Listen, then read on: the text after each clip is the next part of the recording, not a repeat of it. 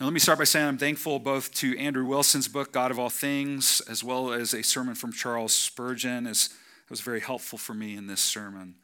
The night before Jesus dies, Jesus sings hymns with his friends. It took place in the upper room. It was during Passover, and it was their last meal together. The songs they sang came from the Psalter, the song book of the people of God. They would have sang Psalms 113 through 118, probably all of them. Now, these psalms tell the story of the people of God, stories of rescue and deliverance, stories of judgment and vindication. When they came to the last hymn, Psalm 118, they would have sang that right before Jesus is betrayed. Right before he's betrayed with a kiss, right before he would stand trial and would be mocked and carried his cross to Calvary and died. They would have sung the following: "The Lord is on my side. Therefore I will not fear. What can man do to me? I was pushed so hard so that I was falling, but the Lord helped me. I shall not die, but I shall live and recount the deeds of the Lord." And then at the end, they would have sang, "The stone that the builders rejected has become the cornerstone. This is the Lord's doing, and it is marvelous in our eyes." Now imagine Jesus with the 12 singing this song right before the disciples' faith is to become sight. And what does Jesus sing about? He sings about stones. Particularly on this night. Well, 5 days earlier, Jesus enters Jerusalem on a donkey as the would-be king, and Jesus quotes this same psalm. He asks the people, "Have you not heard it? The stone that the builders rejected has become the cornerstone. This is the Lord's doing, and it is marvelous in our eyes." Now, this is the punchline to the parable we just read. It's a punchline about a master who plants a vineyard that starts producing wine. He then leases the winery to tenants and leaves it. At harvest, he sends his servants to collect his share of the profits from the lease, and they kill the servants. One is beaten to death, the other is killed, we don't know how, and the third is stoned. So the master sends more servants, and they do the same to them. Finally, he sends his son. Surely they will respect my son, he says. But in the hopes of securing the winery for themselves, they do the same to him. And Jesus asks the question, what will the master do to such wicked tenants? And the people answer, he will kill them and give the vineyard to better tenants who will pay what they owe. And then comes the punchline about rocks. Now, before we move to the punchline, Jesus is trying to let the crowds and the religious leaders in on God's history with his people. The leaders and his people are the tenants in the story, and a great shift is occurring where God's kingdom, all that it is physically and spiritually, is being taken away from those that are rejecting it and being given to those who are responding to it. Now, in Romans 9 to 11 in March, we finished this section that describes this shift a little further down the road, after the cross and the resurrection in the life of the church in Rome, filled with both Jews and Gentiles who believe in the resurrected Jesus. Paul quotes this same text from Psalm 118, the one Jesus would have sung in the upper room, the one quoted on the day he becomes king in Jerusalem. The stone that the builders rejected has become the cornerstone. And in Hebrew, these verses are a play on words. A story about a rejected son, the Hebrew word ben, becomes a story about a rejected stone, Eben, which becomes the cornerstone.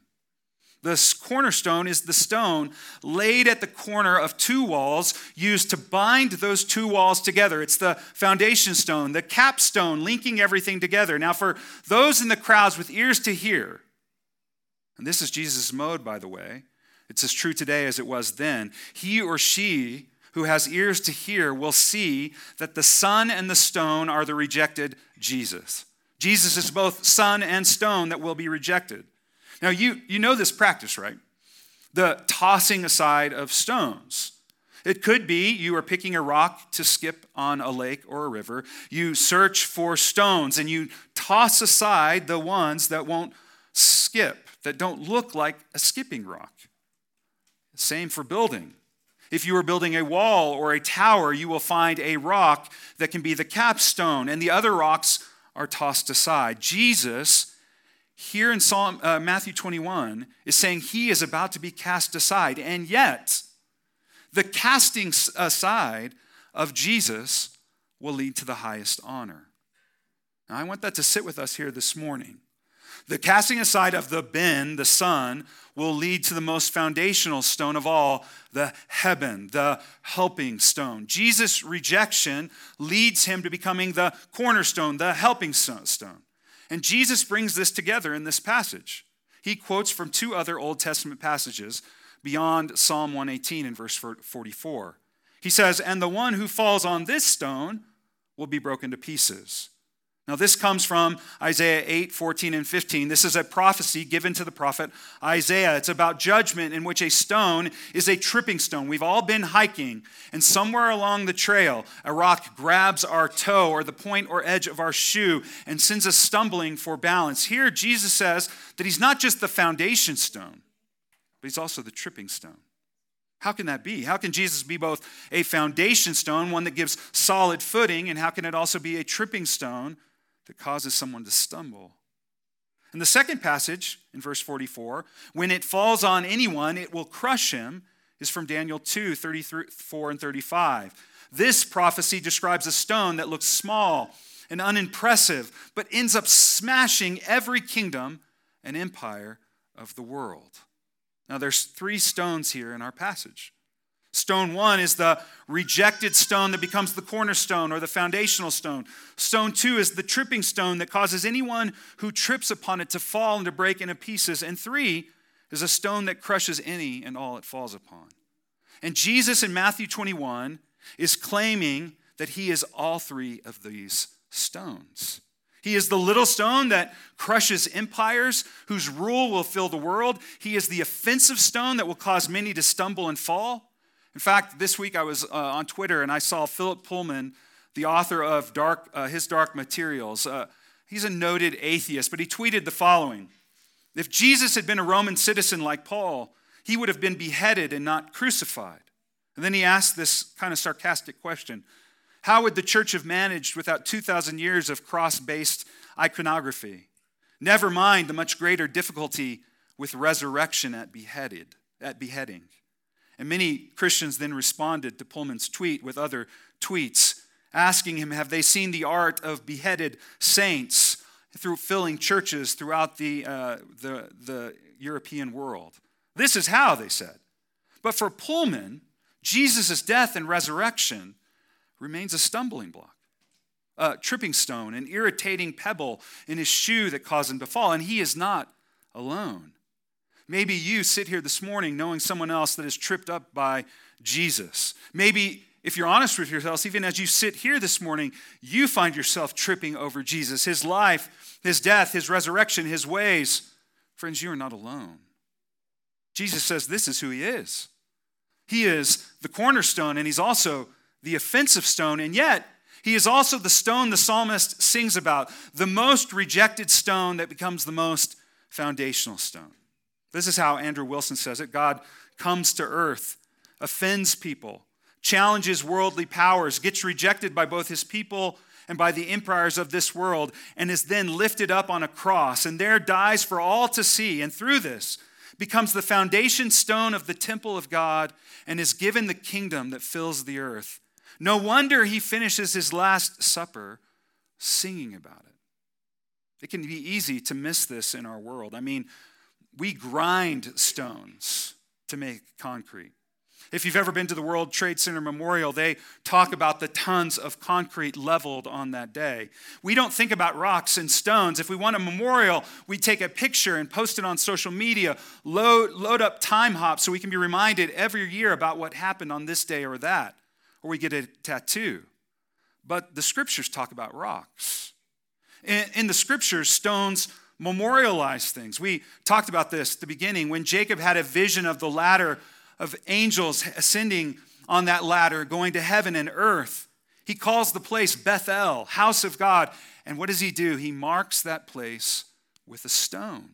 It was the stone that he had slept on that night when he had the vision turning pillow into pillar. Joshua had Israel take 12 stones out of the Jordan to mark their crossing as God's people into the promised land. Samuel raised up an actual word, Ebenezer, a rock of help, so Israel wouldn't forget the Lord who helped them. To this, Jesus says the rocks will cry out when we're left wondering if God is our help. We use the term milestone to mark particular things in our life. Stones memorialize, but stones also build things, right? Go to the old places and you see stone houses. Stones were used to build altars and temples and cathedrals. We marvel at the pyramids, and rightly so, and the disciples marveled at the temple, and Jesus used their wonder of the temple to exclaim, the temple will be destroyed, and then juxtaposing himself to the temple, saying, it will be then raised up in 3 days.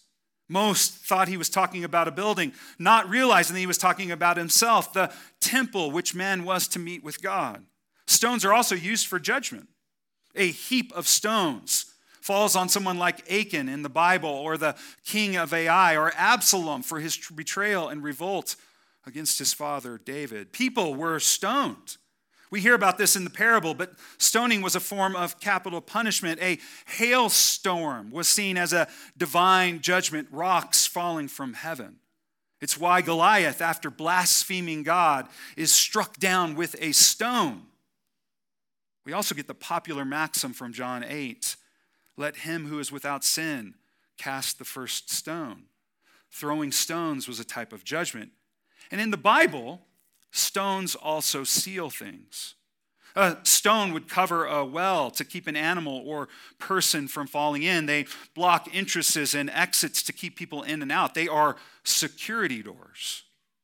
And this morning, what I want you to hear, there is a foundational stone more monumental than Stonehenge, more popular than the Rolling Stones, that helps us see Jesus as the Son who becomes the helping stone, from the rejected son to the most foundational stone of all.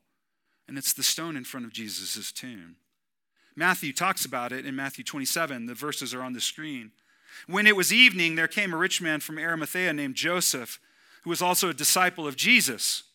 He went to Pilate and asked for the body of Jesus. Then Pilate ordered it to be given to him. And Joseph took the body, wrapped it in a clean linen shroud, and laid it in his own new tomb, which he had cut in the rock. And he rolled a great stone to the entrance of the tomb and went away.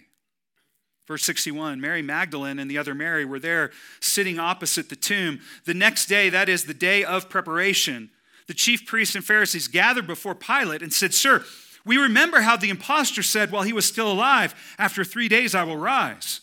Therefore, order the tomb to be made secure until the 3rd day, lest his disciples go and steal him away and tell the people he has risen from the dead. And the last fraud will be worse than the first. And Pilate said to them, you can have a guard of soldiers. Go, make it as secure as you can. So they went and made the tomb secure by sealing the stone and setting a guard. Chapter 28, now after the Sabbath, toward dawn of the first day of the week, Mary Magdalene and the other Mary went to see the tomb.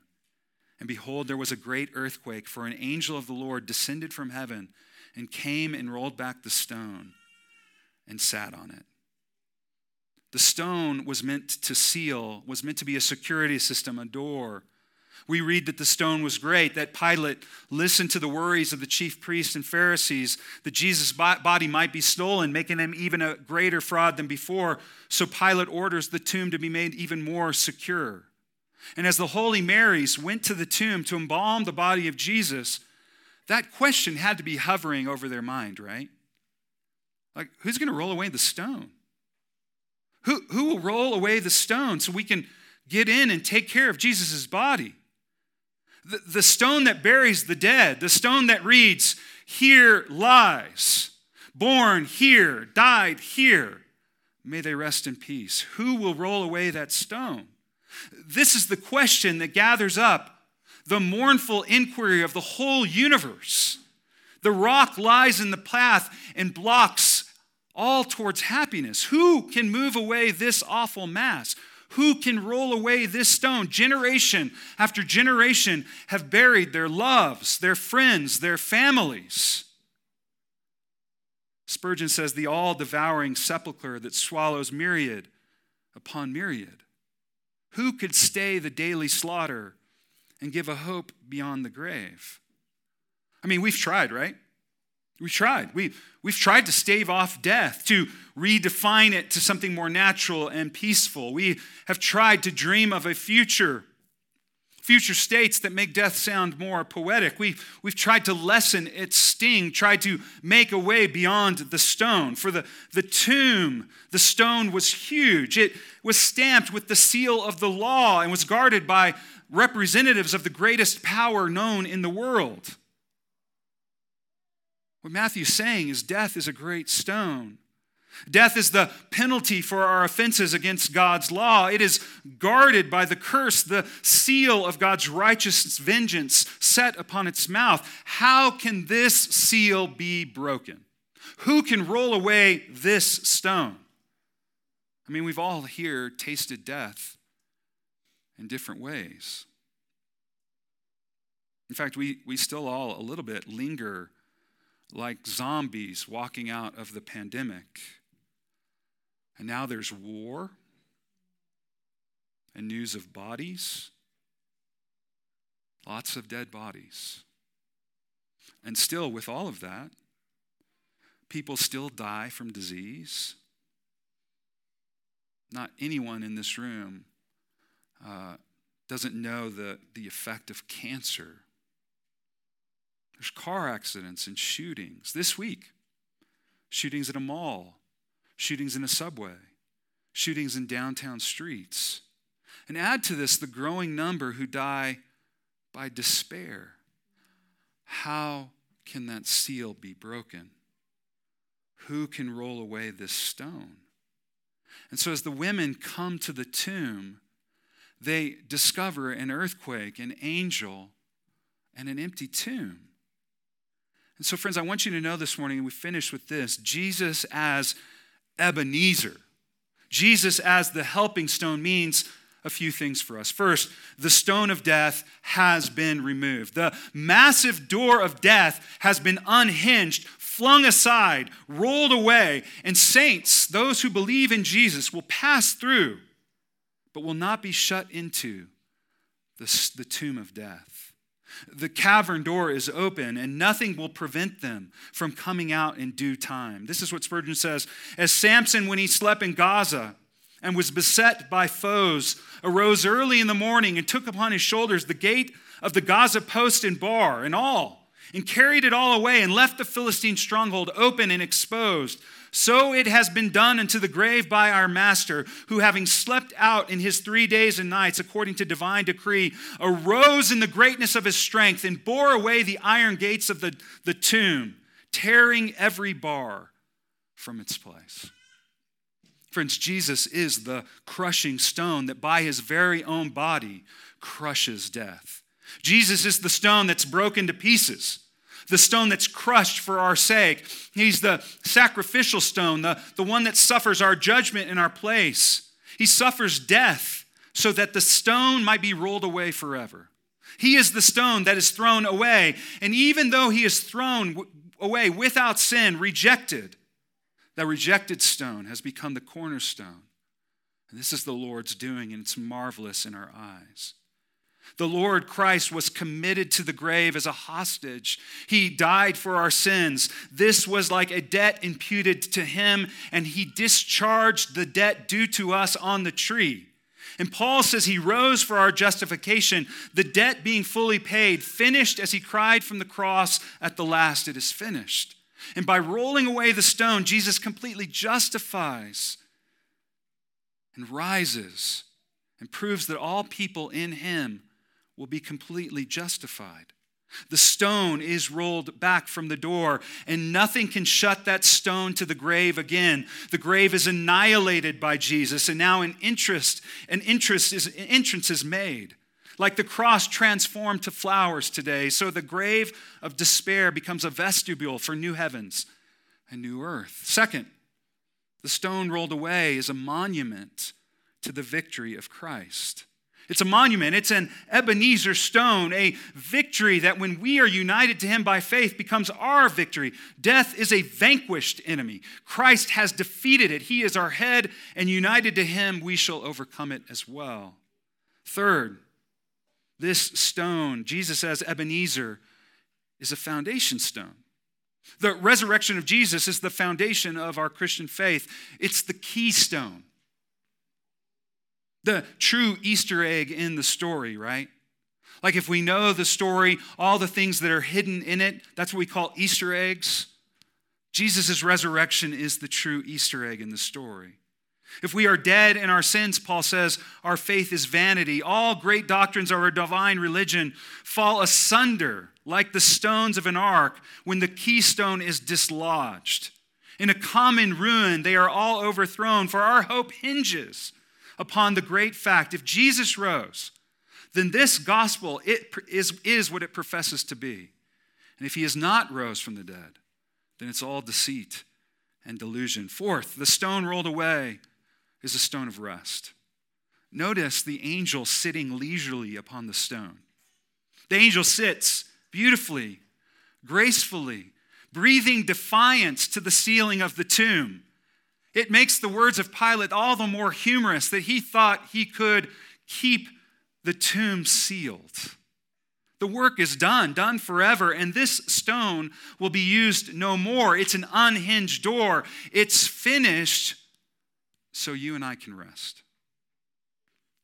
So all of us this morning who mourn are invited to come and sit upon this stone. Come and sit on the stone that says, the dead will rise again. All who die, come and sit on the stone and see that in Christ, death has lost its sting. Breathe in the defiance to death and heal. The angel will vacate his seat for you and let you sit down in the presence of your enemies. All who are weary, all who toil under sickness and pain and losses of life, come here and sit on this stone. He is not here, he is alive, and he has left the dead no more to die.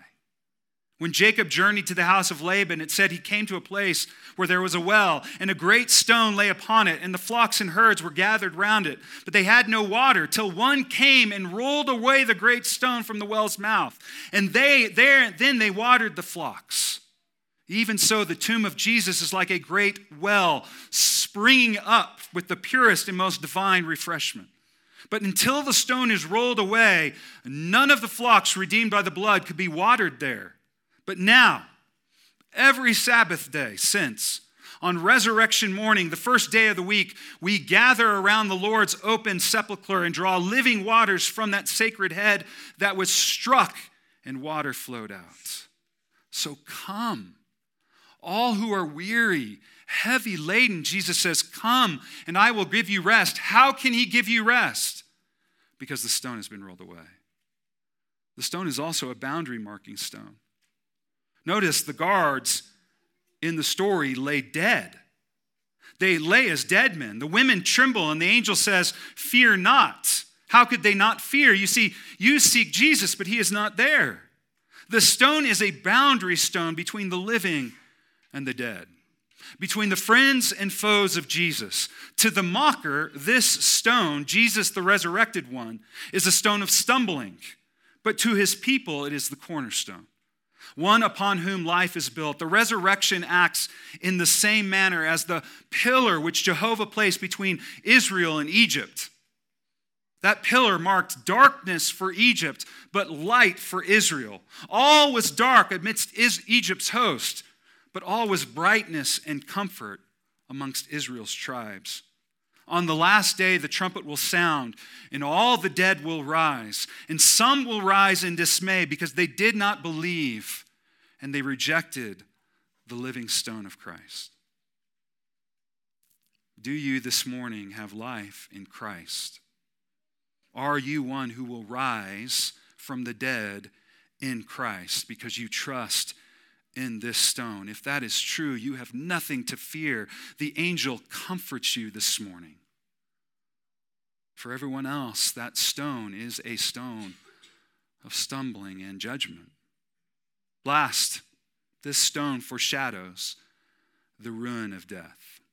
And for this, I want to read from Spurgeon. Our Lord came into this world to destroy all the works of the devil. Behold, before you the works of the devil, pictured as a grim and horrible castle, massive and terrible, overgrown with the moss of ages, colossal, stupendous, cemented with the blood of men, ramparted by mischief and craft, surrounded with deep trenches and garrisoned with fiends. Like Spurgeon's great, right?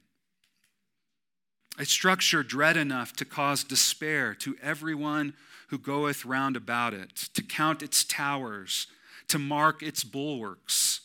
In the fullness of time, our champion came into the world to destroy the works of the devil. And during his life, he sounded an alarm at the great castle and dislodged here and there a stone. For the sick were healed, the dead were raised, the poor had the gospel preached unto them. But on the resurrection morning, the huge fortress trembled from top to bottom. Huge rifts were in its walls and tottering all its strongholds. A stronger than the master of the citadel had evidently entered into it and was beginning to overturn from pinnacle to basement. One huge stone upon which the building much depended, a cornerstone which knit the whole fabric together, was lifted bodily from its bed and hurled to the ground. Jesus tore the huge granite stone of death from its position, and so gave a sure token that every other would follow. When that stone was rolled away from Jesus' grave, it was a prophecy that every stone of Satan's building should come down, and not one should rest upon another, for all the powers of darkness had ever piled up from the first day until the end. This is the stone that is proclaimed on the first Easter and every Sunday hereafter. Resurrection Sunday is the 8th day of the week. It's the beginning of a new creation. God created the world in 7 days, and on the 8th day, the first day of a new week, Jesus was resurrected. And Jesus is the cornerstone of the new world. Jesus is Ebenezer, the helper stone, the stone that reminds us just how far God will go to help and rescue his people. So when Jesus enters the city on Palm Sunday, Luke says, when Jesus is called Messiah by the crowds, the Pharisees tell him to rebuke them, to which he says, if they were to remain silent, the very stones would cry out. This morning, you're invited to be such a stone, a crying out stone. Peter, the rock, the one who gave testimony to Jesus as the cornerstone, in his letter calls those who rest upon the rock of Christ living stones being built up into a spiritual house. This is the temple where the presence of Christ resides. Because Christ is raised, he is present, alive with his people, and you are the living stones crying out, he is alive. And Peter adds, whoever believes in him will not be put to shame.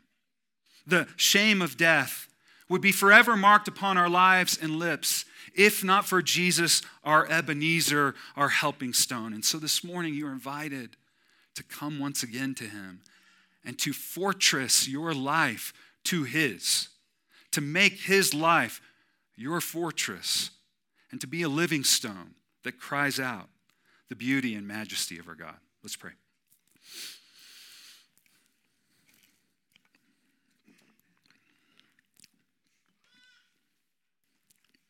God, there's so many stones that we've attempted to build our life upon. And death ramshackles all those stones, shakes it to its foundation. And so Easter Sunday is a reminder of the failure of all the houses we try to build. And a reminder that the only stone that remains is Jesus, the Ebenezer, the cornerstone, the helping stone. And so we pray that we would affix our lives to his life by faith. That this morning you would call us once again to see that Jesus is truly the one who dispenses of death, the only kingdom that cannot be shaken, the only fortress that will remain. And we pray, God, that you would help us to build our life upon him. And that we would do that in a very simple act of faith this morning by coming to the table and being reminded that you don't give us stones when we ask for bread, but you fill all who are hungry. You cover all who are weary, and you provide rest because you are alive. So let us come to the table with such faith this morning, open-handed, needy as we are. We ask this in the name of the Father, the Son, and the Holy Spirit. Amen.